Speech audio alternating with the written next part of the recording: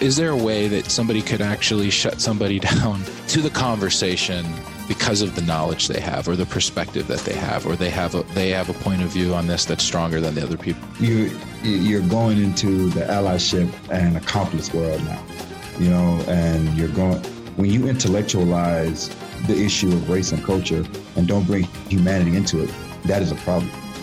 Everyone could read a book. Everyone could get articles about culture and race and feel as though they have now become an authority on the issue. The views and opinions expressed in this podcast are solely those of the individuals involved and do not necessarily reflect the official policy or position of the Colorado Judicial Department. The Colorado Judicial Department assumes no responsibility or liability for any error or omission in the content of this podcast. Information provided in this podcast should not be considered to be legal advice and is provided on an as-is basis with no guarantee of completeness or accuracy. Beyond the Collabobabble is now in session.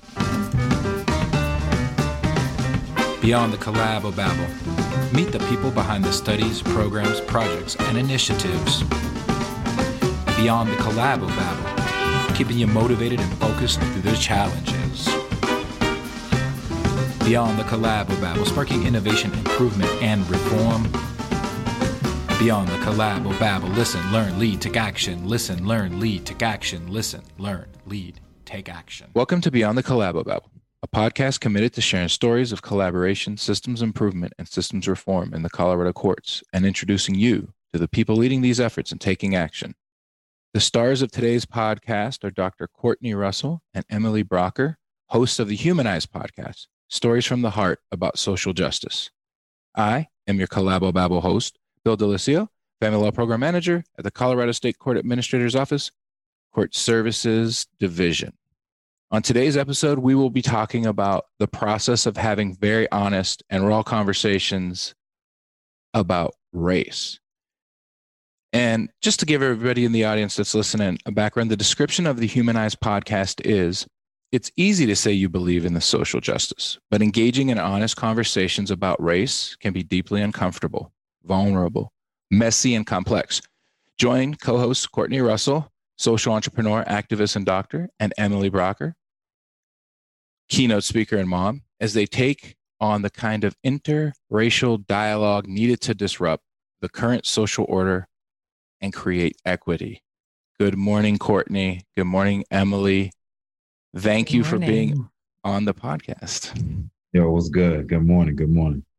I just want to let the audience know you came to my attention through my partner, Vani. She was talking with Emily, and we learned about your podcast, Humanize, and I had the opportunity. We took a little road trip for Valentine's Day, and I had the opportunity. We spent 4 or 5 of those hours driving, listening to your podcast, and it was very engaging, very interesting. I think you had raw conversations, right? And so feel free to have those raw conversations during this interview with me today. But before I ask my signature question of the podcast, I just want to know what was it that you decided, hey, we're going to do a podcast? Was this something you were already working on in other areas, or did you just decide, hey, let's give it a shot?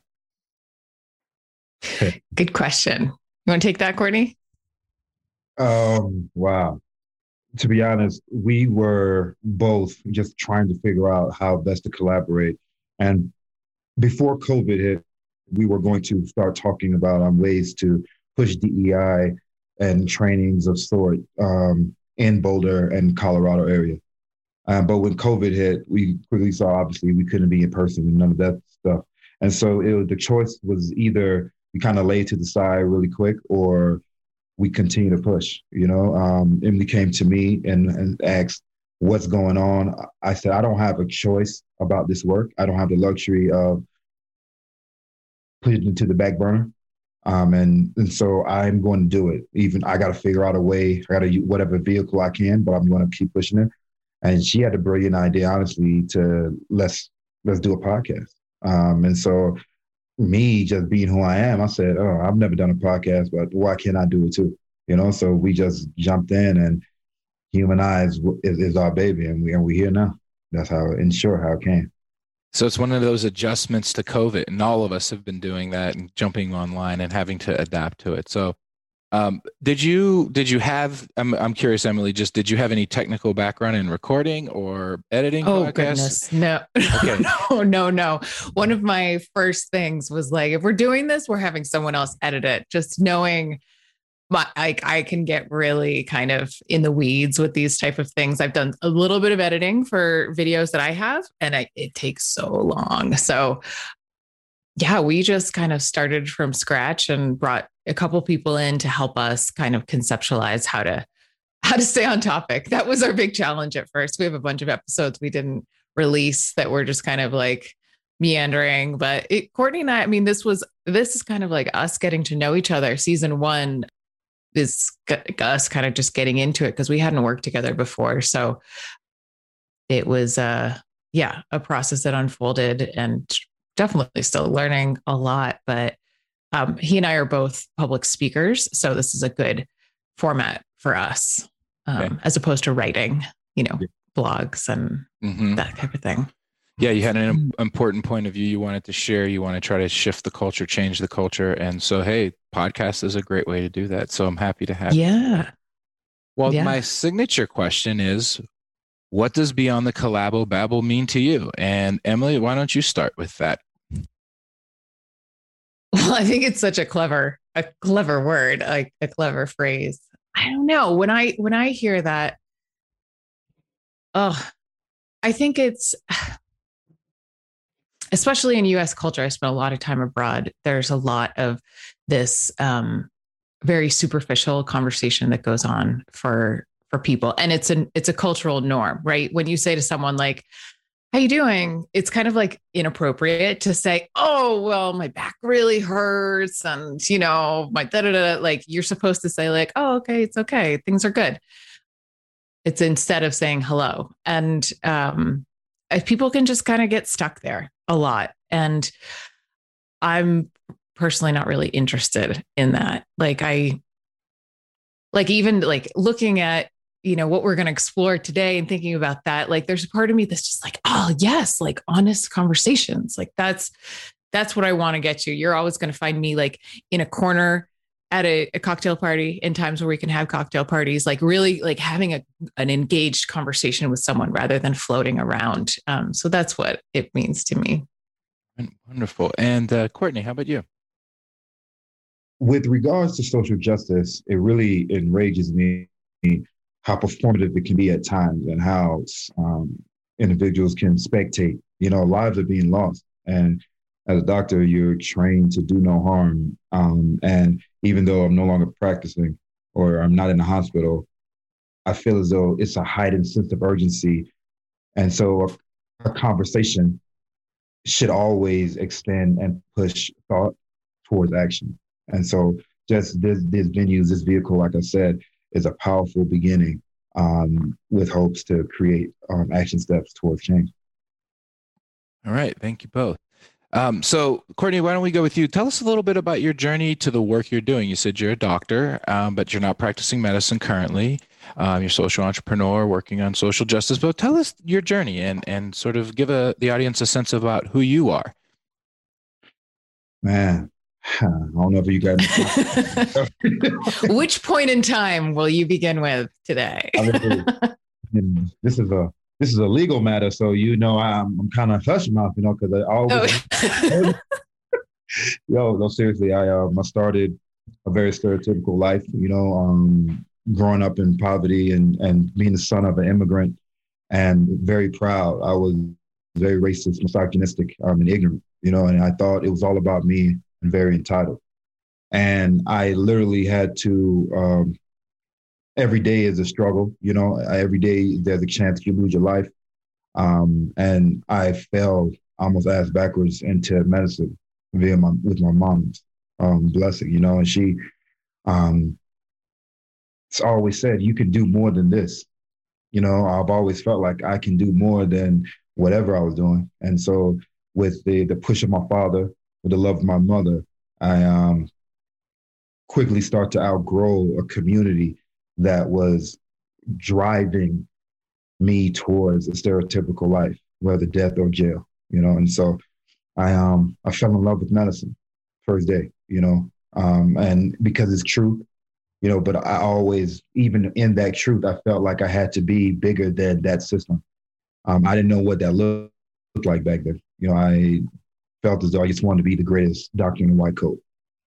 Then when the system started to show themselves to me, I felt like I don't even want to be in a white coat. I want to be the system.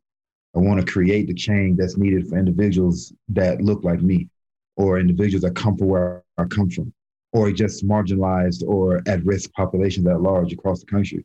And so I started speaking and met my business partner, and one thing led to another, and we created two companies that really focus on creating change and eradicating poverty by addressing systemic faults and failures in our system and creating options for individuals who are at risk. So that was, in short, my journey. Appreciate that. And Emily, how about you? Yeah, starting way back in time, I was raised in the Northeast, and did it, from that perspective, very followed the followed the road that was laid ahead of me. Private school, boarding school, Ivy League school, master's degree, kind of just very, I don't know, I would say a very typical Northeast white upbringing. Lots of, up in the Northeast, people tend to not really want to talk about things, very puritanical kind of values. So that's what I was raised in. And then a big part of my life throughout that time too was traveling and going abroad, and spent a lot of time in different countries. I've been to like 30 countries and lived in 11. And so through that time, in doing work in international development, I became really interested in cross-cultural communication. And really started looking at, national cultural level differences and how, tools and concepts and trainings that can help people collaborate better across differences and build trust. And along that journey, it kind of, as I was in different classes and in different countries, I was just kind of slowly realizing that my positionality as a white woman, when it came to communication, I was seeing really different things than other people were experiencing, specifically people who are traditionally marginalized in whatever context in society that was in. And it was pretty uncomfortable at first. Like I was, it was kind of like around time of grad school, so in my early 30s, that it was kind of starting to tune into this. And yeah, there's just this discomfort in classes or dialogues of why am I seeing things differently than people who, they're voicing these experiences from a marginalized perspective. And it's super uncomfortable. And through those contexts, I was able to stay with it enough to be like, wow, when I sit through that discomfort, I get to truth, and truth feels good. And that is basically constantly drawing me into this conversation. And so as I kind of I'm in Boulder, as I settled here and built out my training and keynote company, Refresh Communication, where I basically work with nonprofits on culturally competent outreach, and I work with corporate groups on how to build psychological safety. I kind of naturally had tuned more and more into race in the US and into these contexts. And it found, I guess, in that process found I can in some ways help people along who are really resistant to, specifically more white conservative people who are really resistant to talking about race and have a lot of I would say baggage coming into the conversation. I can kind of pull them along a little bit. And so in terms of how that's just become increasingly my focus, and increasingly kind of this love and fascination for this relationship of discomfort and truth. And I just feel really committed to continuing to see more truths and trying to be myself more human. And I realized the ways in which my conditioning around white supremacy has cut me off from, feeling true empathy for a lot of people, because it's I've been taught to be distant, and I don't want to do that anymore. I refuse to do that anymore. But I have a long road of unlearning a lot of things. But it constantly leads me towards truth. So very good. Thank you. Now, you said you're in Boulder. Courtney, where are you residing these days? I feel like on one of your podcasts, it sounded like the two of you met in Colorado, but I think I wasn't clear. Do you live in Colorado or? Yeah. Where are you? Yeah, exactly. I'm everywhere. I have a place in Atlanta, and I work. So I'm back between Denver and Atlanta and Estes, and so I live currently now in Estes Park, and that's where I am right now. I work at a school for at-risk youth, and I do a lot of entrepreneurial talk and kind of engagement outside of the classroom with at-risk youth here in Estes. Okay. And that's where you guys met at the school? No, we met in Boulder. Okay. All right. So, and that's sort of just through a friend of ours who was like, you guys got to meet. And we were originally going to do some unconscious bias training, public trainings in Boulder. And then he took a step away when COVID hit, and we started talking about this podcast. And so that's how it was. Yeah, it was basically, we were set up. Okay. We were professionally set up of like, you guys have something.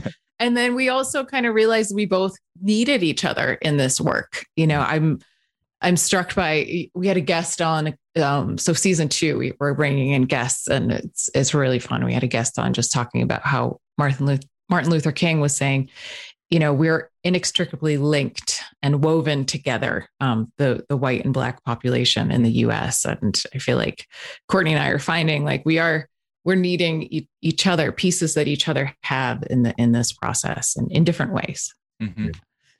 Yeah, that's what I picked up on. Your interaction with one another really did lead to interesting conversations that maybe wouldn't have ended up in the same place if it was one person talking themselves or just talking with guests. So I encourage the audience to check out Humanize on any podcast app, right? Your favorite podcast app, you'll find Humanize. But let's go a little bit into the episode that we're going to talk about here today. So we want to talk about having very honest and raw conversations about race at work, taking personal risks, taking correction, using humor. And I believe in my own experience in this past year in the workplace, we've started to have many more conversations like this in our court services division. Our division director, this was something that was important to her before George Floyd's murder. But after that, we really did start to have regular communications around the topic of racism. And I think a lot of folks wanted to go to action, kind of to Courtney's point, and didn't want to just talk about it. And other folks were kind of learning, well, how do we talk about this? And people went on self-study and started to do things to inform themselves and educate themselves. But it definitely seems to be an area that we need to build some more repetitions in so we can become more effective at these conversations. So to get started, let's just talk about some definitions. Racism, prejudice, white supremacy, anti-Blackness. I think these are 4 sort of concepts that are important to have in this conversation. And so I'll just let one of you start, and then you guys can just, the next person can kind of talk about it as well. But let's start with racism and prejudice, and then white supremacy and anti-Blackness. Courtney, I feel like you've been teaching me about the differences, so I'm going to punt it to you. I'll take that. We use racism like as a blanket term, when to me it should be a term that denotes a system. A system is racist. A person is prejudiced. A system is put in place for the benefit of a person. That prejudice make them or allow them to perpetuate that racist system or keep that racist system alive. And so the argument is, and people of color be racist, and because the power is not created for people of color, and so I like to think about it as education system inherently is racist. Healthcare is racist. Mass incarceration is racist. And individuals that benefit from the systems have prejudices and stereotypes that perpetuate and uplift and keep that racist system intact. And so that to me is the beginning of that definition and that beginning of that conversation. Emily, anything you want to add to that? I would just say something that Courtney said before is that he kind of touched on this, like, if you don't have power, you can't be racist according to the definitions of that. That's why this idea of reverse racism isn't really, I don't know. It's just a made up phrase, basically. So you have to have power. So wait, Courtney, would you say you have to have power to be prejudiced? No, everyone can be prejudiced. Yes. Yeah. Black people are prejudiced against people of color. People of color are prejudiced against white people. White people are prejudiced against white people. Right. Okay. It's a thing. A lot of times it comes back to class too, and just in the U.S., this construct of race is a dominant thing. But in other countries, it's more about class and where you come from, who your family is, and what's your money looking like, And so I think that's the invention of race was made and kept alive here in America. So it's really coming down to a couple factors. If I'm hearing you correctly, we're talking about power. It's at its center of it is, where does the power reside, and how were systems designed with the intention of certain groups of people having power? And you're talking a little bit about castes, maybe the caste system. I read that book, listened to that book over the summer, and her argument was that America is a caste system, and she went through a pretty good analysis of comparing the United States to Nazi Germany and the caste system in India. And it was a quite compelling argument. And part of her argument was, when we talk about race or racism, we can kind of get into these arguments with one another. And the people in the dominant caste or the ruling caste kind of like us having these arguments and disagreements with one another, because it takes the focus off of them and the top of the cast. And so she was just reframing it so that we could have conversations differently. And I've heard a few folks recently start to talk about caste. So is that what you're kind of talking about there? When you talk about where's your money at? I mean, there's a certain level of folks who socioeconomically are at the bottom. So in some societies, they might look at that more. Is that what you're saying? Yes, definitely. Systems are in place to keep the rich and make it almost impossible for vertical growth financially, especially for at-risk youth. At-risk populations. And so a lot of times individuals, it's less about the color of your skin and it's more about the inability how can I say this? The in excess ability of individuals to get a good education, to get quality healthcare, to get housing, to be input into the school to prison pipeline. Those are systems that are methodically in place to keep a ruling class ruling. The psychology of creating a slave was a real thing. Slavery was a very brilliant construct that is still in existence today. And so they didn't only enslave our bodies, they enslaved individuals' minds. Because once you have someone's mind, that's why individuals couldn't read. They would kill you if you learn how to read, because now you start to think outside of your reality and you become creative, and now you become hopeful. And there's nothing worse than a hopeful person, because with hope, that can seed and give you the power to create from hope, And so hope is like the soil that gives you the everything you need. So you can find the water for your soil just because you had the hope. That the foundation is always hope. And then you start to pull at certain strings until something works. And then you start to climb out of no matter whatever situation you're in via hope. Hope has to be the foundation of that. And so that's the answer to that. Yeah.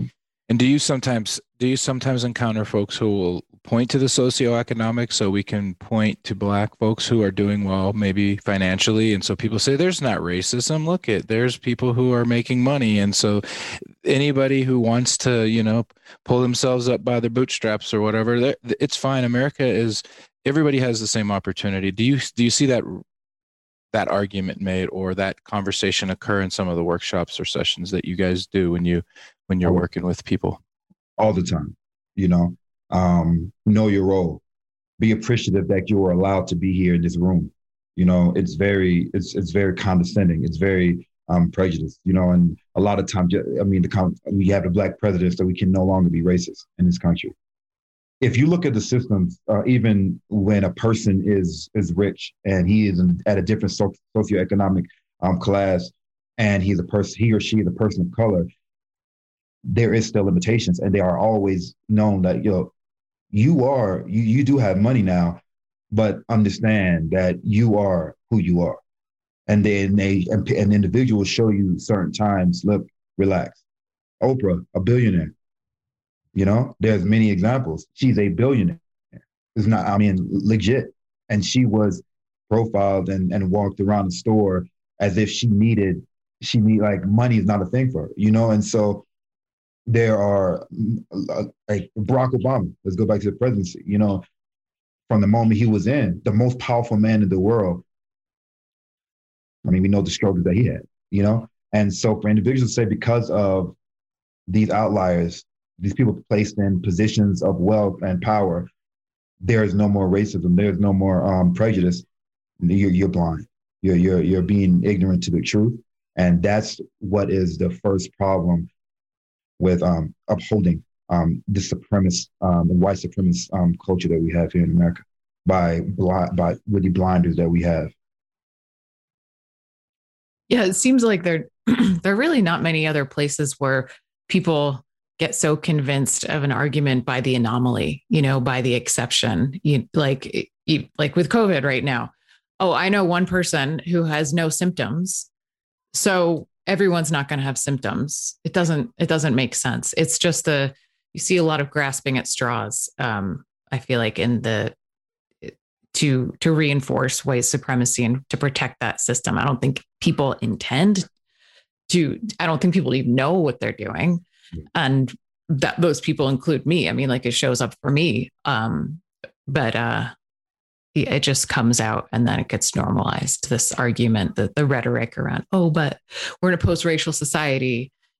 That was a big one when I was teaching online when Barack was in office, and a lot of my intercultural students would say, we're in a post-racial society. I don't think people say that anymore.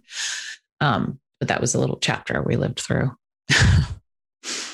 So Emily, you had, I recall on one of your podcasts, you were talking about one of your white friends, who I think it sounded like this person, you said that we're all racist, I think is how you put it in the conversation with this person. I don't think you called this person a racist to their face, but just recognizing that we're all racist in a way. And this person was very offended. It was a very offensive thing to say. And it also, sometimes it looks like if someone is labeled that, it's a hard one to come back from. But can you just explain that conversation that you talked about where, recognizing racism exists is one thing, but understanding that you may be racist and upholding a racist system, and why that's something for us to reflect on as white people?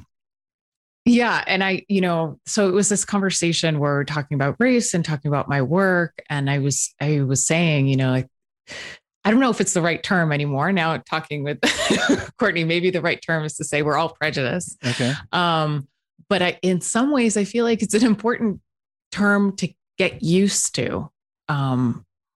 There's some things happened in our culture. I think it's a clever thing that happened, basically, where being called racist is now conflated with being called a bad person. And that is obviously going to be super triggering for anyone. No one that I've ever met wants to be a bad person. And so by conflating the two, you've shut down the conversation. And I say you as in like society, culture, the history of however that happened. And I think it's an important thing for people like, so my own process of working through, different workshops and working through the White Supremacy in Me book has made it super clear to me that I have internalized white supremacy, beginning with, the ways in which in grade school, white was just considered normal. And then you have things that are not normal, not like that. That was my mindset of like this, and I can remember about my culture, like, wow, we have such a boring culture. Everything is normal here. The way we do weddings is normal here. The way that people do weddings in India, that's interesting and different.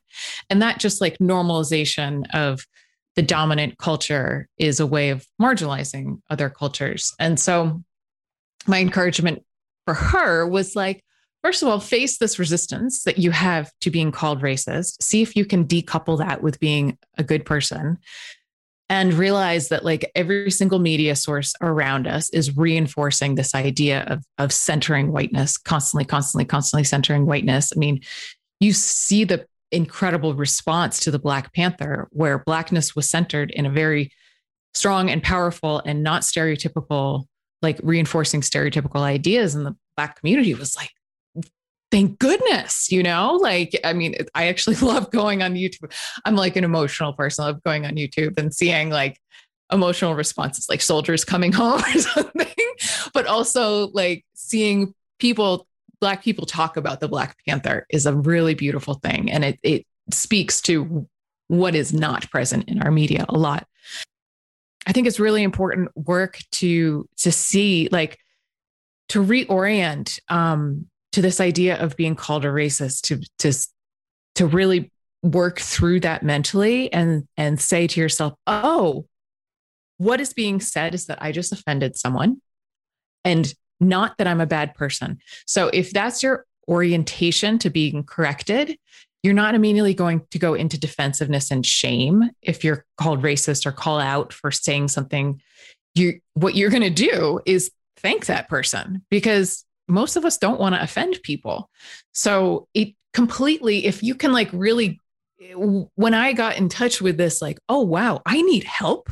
This is something that I don't do naturally. I don't know what other people's experiences are of whiteness and my words as a white person. So I need help.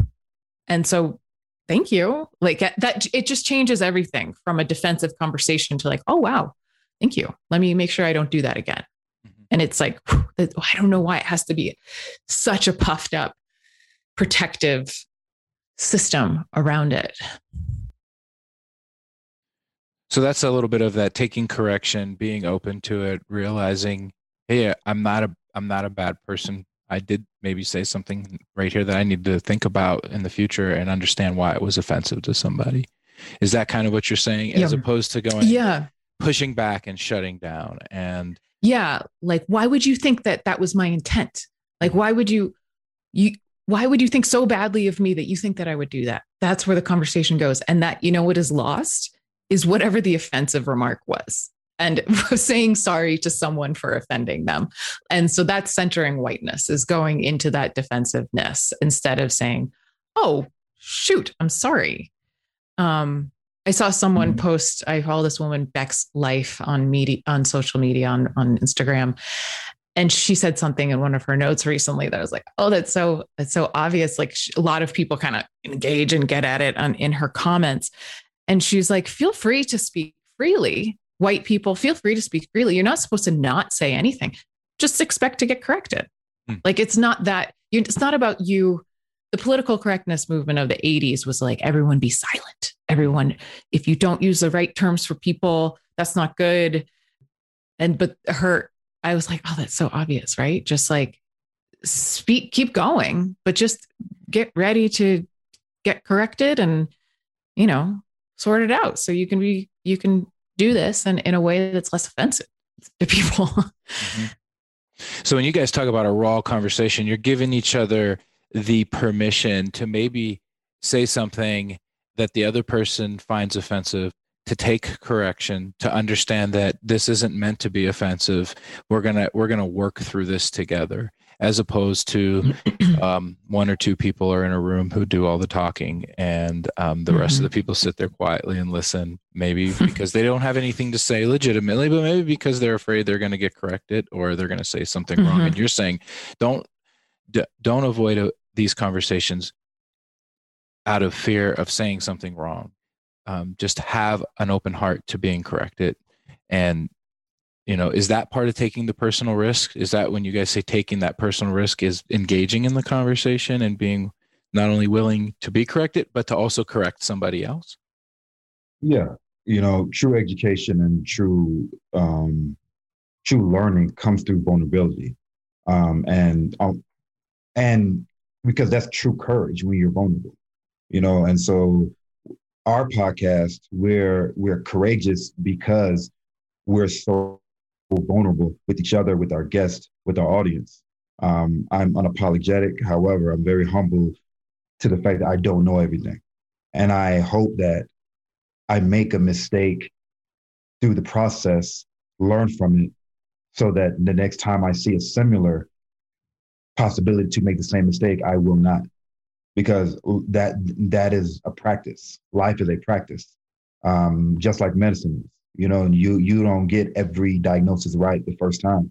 However, if you are a great doctor, the first time you get it wrong, you learn from that, because you only learn through failure. I'm not afraid to fail. I've failed a lot, and with this podcast, there's a high likelihood that I'm going to continue to fail just by who I am, because I'm unapologetic. I'm curious. I'm me. And Emily allows me to do that. And this is why I'm learning so much about me as a man, me as a Black man, me as a person in society of trying to change culture.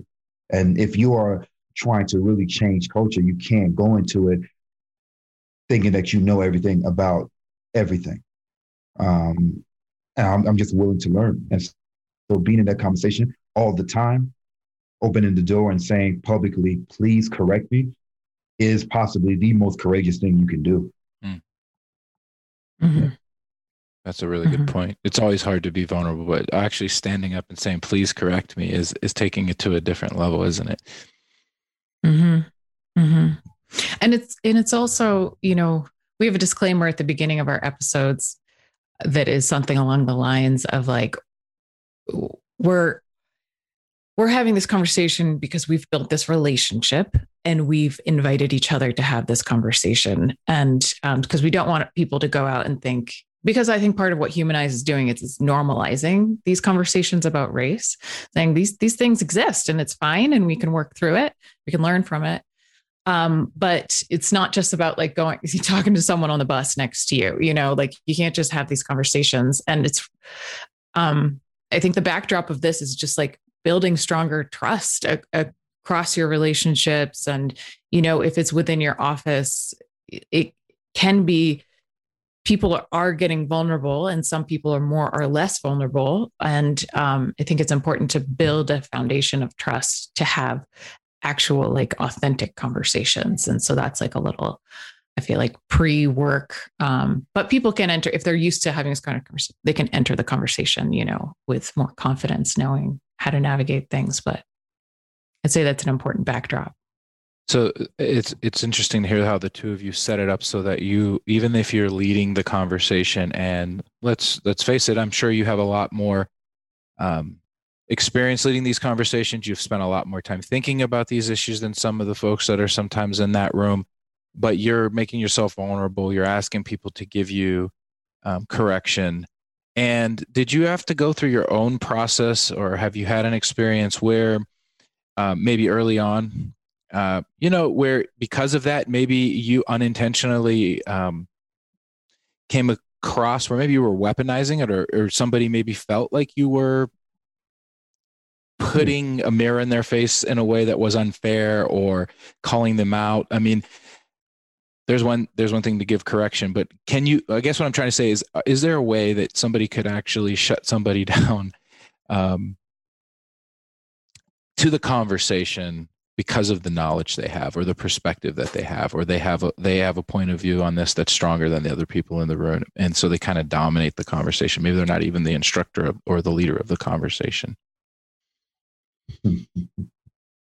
You're going into the allyship and accomplice world now, you know, and when you intellectualize the issue of race and culture and don't bring humanity into it, that is a problem. You know, everyone could read a book. You know, everyone could get articles about culture and race and feel as though they have now become an authority on the issue. Poverty is big business. You know, individuals exploit it. Pain is, especially people of color. I did it, like, to monopolize pain and say, hey, white people, don't talk, you don't have pain. That's ridiculous. You know, pain is relative. You know, you can't monopolize that. What you can do is have a process, because I have a process, Emily had a process, and we both ended up here together, and we're still going. You know, we're far from perfect. So to me, the person in the room sitting down there intellectualizing and being on the soapbox about race and culture, whether black or white, is not doing the conversation justice and not pushing the conversation towards the action steps that have to be done, and making it very performative. You know, having great sermons, having great speeches. But when individuals leave, they're going home to poverty. They're going home to gunshots in their community. They're going back, or individuals in prison are watching it on television. My grandmother still doesn't have health care. My kid is still thinking about not going to school tomorrow because you have to make a decision if whether to do certain things because they don't have option of food. You know, and so it's great to know a problem exists, but it's different to again to take the action steps to create options for that problem. Mm-hmm. Yeah, and I feel like it's when I encounter those people, and they were talking about a vague people, but I just kind of have a sense of what we're talking about. Is that the conversation, like how I facilitate that, is to return to talking about myself and asking them questions about them, because intellectualizing it is a defense. You know, it's like, let's not drop down into how this is real. And so if I talk to someone about my own experience, they can't tell me that was wrong. You know, like this is how I'm seeing white supremacy or white privilege in my life. They can't tell me that that's wrong. And then just ask them to like reflect on an example from their life, so I feel like the intellectualizing piece is tough. And that's part of why we named Humanize, is that we feel that humanizing this issue is the antidote for a lot of misdirections that can happen. And it also hooks into emotion. That's why we're focusing on story. Because as humans, the more human we get, the more empathic we are, the more we feel into someone else's experience, the more connected we feel to the cause that they're promoting. You know, what we're trying to do in season 2 now and onward is bring in different people from the community, amplify their cause as it relates to social justice, and really focus in on the humanity of that as the antidote for what's going on. Okay. So I think you talked about pain, Courtney, or struggle, but like most people, when they see oppression, it bothers them, especially if they're the one being oppressed, right? So is that something that most humans can relate to? And then you just try to get to their empathy to see other people's experiences. Yeah. Because they probably, like you said, Emily, they've probably at some point in their life been oppressed or felt oppressed. And so they could at least empathize with that emotion if you can get them to that place. Mm-hmm. I mean, a rich person has been oppressed. You know, oppressed is not a race. Oppressed is not a culture. Oppressed is just, by definition, feeling less than at a given moment. Poverty is just branded as people of color, but they're just by numbers, there are more white poor people than there are people of color. It's just that the system has been put in place even to protect those poor white people. You know, you want to make it America is branded as this place of, especially for immigrants, like you come to America, that change your life. It's the best place to be. And again, given what can happen, the opportunities that can happen here, America is a good place. However, it's a lot more difficult for a person of color to come here, especially as an immigrant. Let's take off just black and white America. Just say you're an immigrant of color versus a white immigrant. There are different societal structures in place that make it difficult for you to escalate. You know what I mean? To get power. Okay, because I would rather have power, and then the money will come. Versus if you have a lot of money and you're lacking power, you're still being oppressed. Mm-hmm. Yeah. And so it goes back to when slaves were given freedom, but their political freedom wasn't given to them. Are they really free? Right. You can't. Everything comes back to politics. Mm-hmm. Where you go to school, where you live, where how you get healthcare is under a governing body. So if a person say on paper, okay, all black people are free, all people of color are free, but you can't vote. Oh, damn. Now we have Jim Crow. Mm-hmm. Now we have situations that make it so impossible. Now you have nowhere to live. So now you're a free homeless man. You're a free person with a lack of healthcare. You're a free person that can't read because you can't go to school because schools are segregated. And so freedom, true freedom, has to be accompanied with power for you to be liberated. That's the only way to do it. It can't come with money. All that feels good and it is great. But if you don't have power, and when I say power, I don't mean power to suppress and oppress anyone else. I'm talking about power to empower others. That's a truly powerful person. I want to walk into a room and see a marginalized group and create options. There you go. Now you can go to school. Now you can receive healthcare. Now you can live in a place where you're not dying, like you don't have lead in your water, and so that is true power. Yeah. Well, that's a great Oh, go ahead. Oh, I'm just going to add one thing as well. When, we're talking about creating empathy and connection.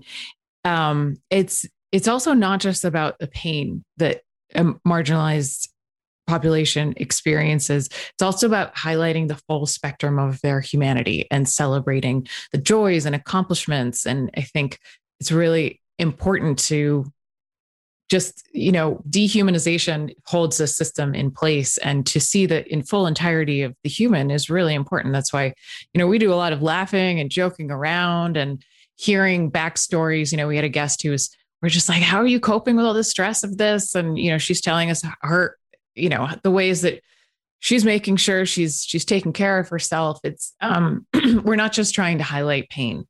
We're trying to highlight the full spectrum of humanity that is not necessarily covered in day-to-day life, and especially white people up here in Boulder don't have a lot of exposure to people of color. Like there's just a small but important population up here, but we want people to be like, oh right, we were taught to just think of oppressed populations this way or this or this. We just want to highlight the full humanity of all of our guests and each other. So, Courtney, you were talking about power, which is a good segue to the next question, which is, I was listening to On the Tightrope podcast with Dr. Cornel West and Professor Tricia Rose, and they were interviewing Charles Blow, who's an author, a New York Times columnist, and he's recently written a book, The Devil You Know, a Black Power Manifesto. And I haven't read the book yet, but I've listened to a lot of his interviews about the book. And part of his argument is that when blacks left the South during the Great Migration, many states in the South had a high percentage of black population. And today, had that Great Migration not happened, he believes 7 or 8 states in the South would be majority black. And Georgia is a good example right now of where the black voters, 33% of the voters who elected Warnock and I I'm forgetting the other senator's name, but were the majority of voters that put the senators into office. And anyway, he's talking about what would it look like if 7 states had 14 senators that were in a majority black population, and all the electoral college votes, that would be more than New York and California. So he's really talking about political power and having the ability to make decisions around healthcare and education and the types of things that you were talking about. But he also, in that interview, said something that we were talking about today that I just wanted the two of you to react to, kind of like you're on your own podcast. Charles Blow said, what does power look like? Or what does Black political power look like? What does it look like when you address issues of Black oppression? The only reason that there is oppression in America is because America says we want it. This idea that we need to have the hard conversation about race is the most ridiculous thing I've ever heard, because it's not actually a hard conversation at all. It is as simple as human beings are human beings, regardless of what their complexion or whatever their facial features or hair textures are. They're human beings, and all of them should be treated equally. And we should all set about to do that and erase all the things that create inequities or hierarchies among the communities.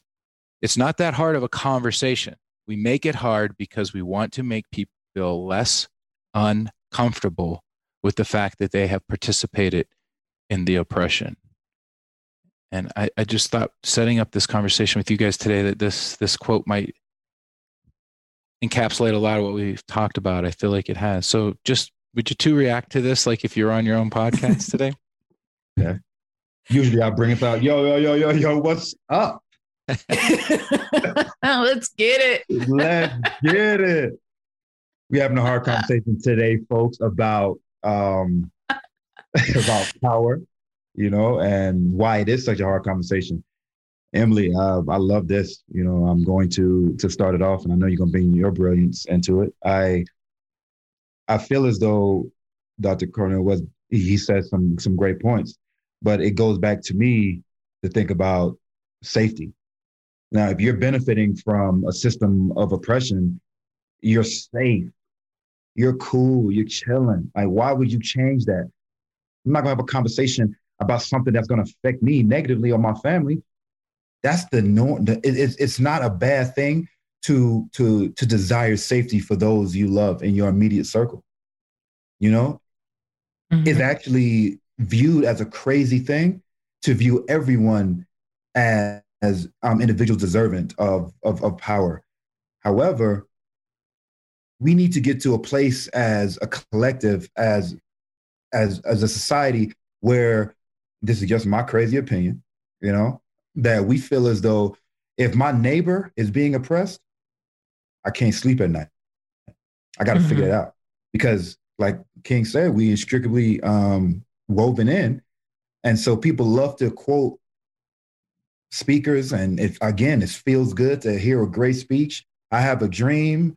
You in DC, you feeling good, sun shining. But then when you go back home and your neighbor ain't got the lights on, you're like, well, sucks for him. I got me and my family chilling over here. We good, and that is fucked up. That is some shit that pisses me off. Like, that's so hypocritical, to me. To me, again, this is my crazy opinion. And so I feel as though we all should use any type of power that we have to empower someone else to be safe as well. Mm-hmm. Yeah. Courtney, do you feel like the conversations that we have are hard conversations about race? I mean, first of all, I think that this is a hysterical call out. Like, reading that, I watched the YouTube clip. Like, I thought it was funny. I was like, oh yeah, totally. He just called out something that's really, really poignant. And I think that probably both of us have a different perspective on what makes this conversation a conversation that needs a container, like I was talking about, like to have some trust. So I'm curious to hear your perspective. Do you feel like the conversations that we're having are hard conversations? I don't know how to answer that, because what is hard? I feel as though, right. If you live your whole life having hard conversations and using your thoughts and your words to live and survive, that hard because as humans, we are built to adapt, and so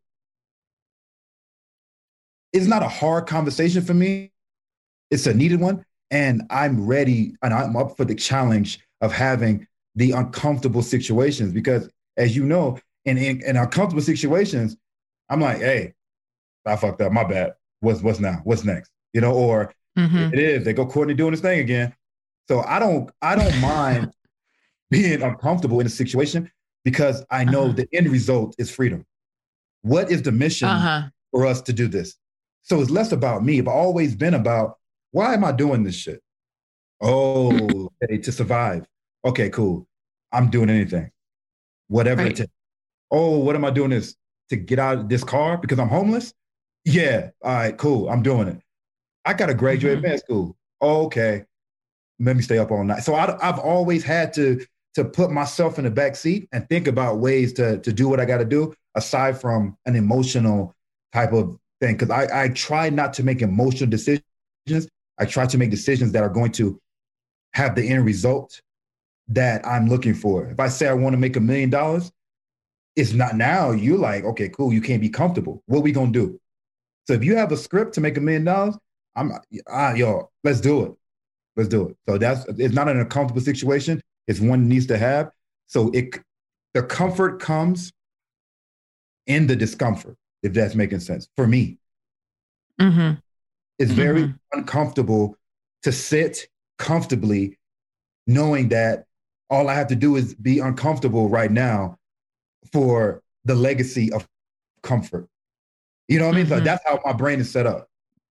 Yeah. Yeah. And in our introduction, we say that we're here to address the three things that shut down tough conversations about race, which we think are culture, ego, and power. And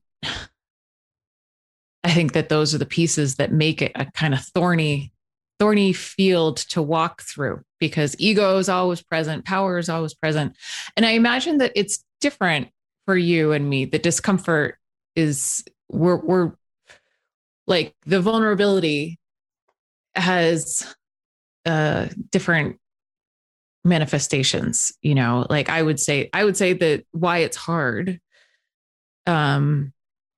is because it's really vulnerable and because it's public. And so it's public accountability. I often have episode hangovers where I'm like, oh God, I said that. Like, Courtney, am I going to be okay? And so I think it's the ego that makes it hard. It's also, like Courtney said, like it's hard to have a conversation where it's easier not to have the conversation. Like it's easy. It's easy. As a white person, it's easy for me to get distracted by the cajillion other things that are going on in my life. But easy has never done much for disrupting the status quo, So yeah, it's hard. It's sad to face the complicitness, that I've been a part of. It's and hard emotionally to then admit it and then grapple with it. But like Courtney was saying, the thing that draws you through is like the hope of the other side, the continued groundedness in truth and humanity, and it's just the desire for everyone to feel like a strong, like the core basic, the dignity to, like dignity for all people and access. So yeah, in response to him, I would say, sadly, yes, it is hard and it shouldn't be. We shouldn't be living there. And let's hope that we get to a place where it's not so hard. Right. Well, thank you for that. And we were going to do a lightning round about your podcast, but I think time is cutting short. And so I do want to let the audience know, though, you've started season 2. You've mentioned that. Season 1 had 8 episodes. The titles of those episodes, but number 1 was The Denial of Racism, then The Question of Justice, then Our Stories. Is Racism Normalized?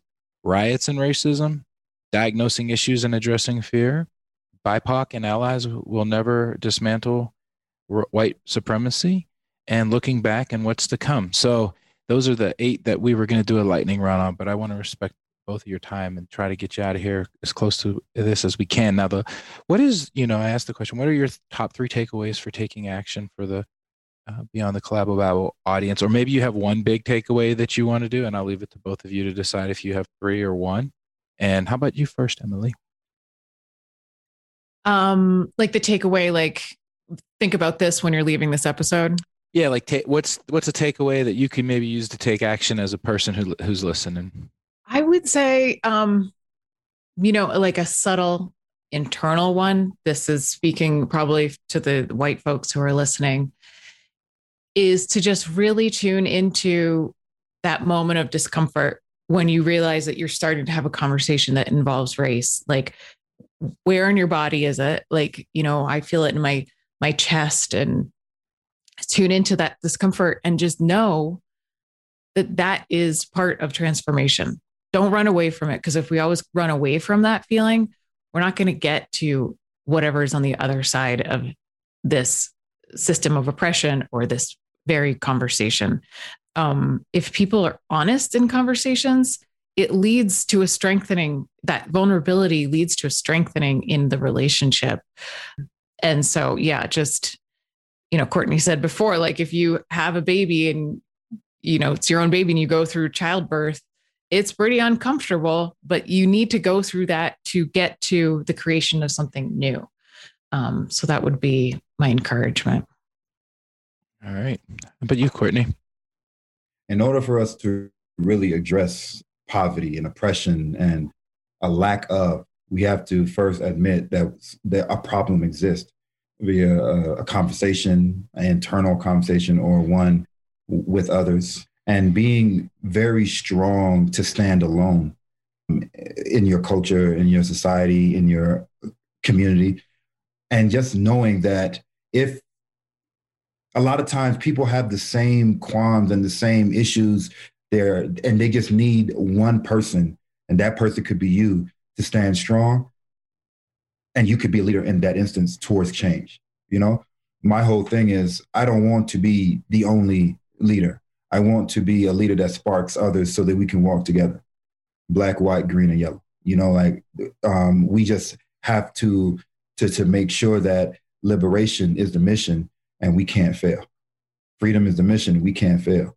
And so that's where I would leave. Let's take action that makes sense for everyone and not for a collective. Because slavery happened. All right, it's done. What's next? What are we going to do about that now? Are we going to be upset and mad and just continue to say white people are the problem? Or are we going to say, this happened, it was egregious, what now? And that's hope as the fertilizer and the water is and everything that's needed for us to grow is everyone towards this mission of hope. Everyone is needed, not just one, not just a few. So that's what I would leave with. All right, thanks. And I usually like to do the set of questions to getting to know the guests, but I know you're both running short, but I was wondering if you just had time for the last one, which is, what is something you believed for a long time that you later found to be untrue?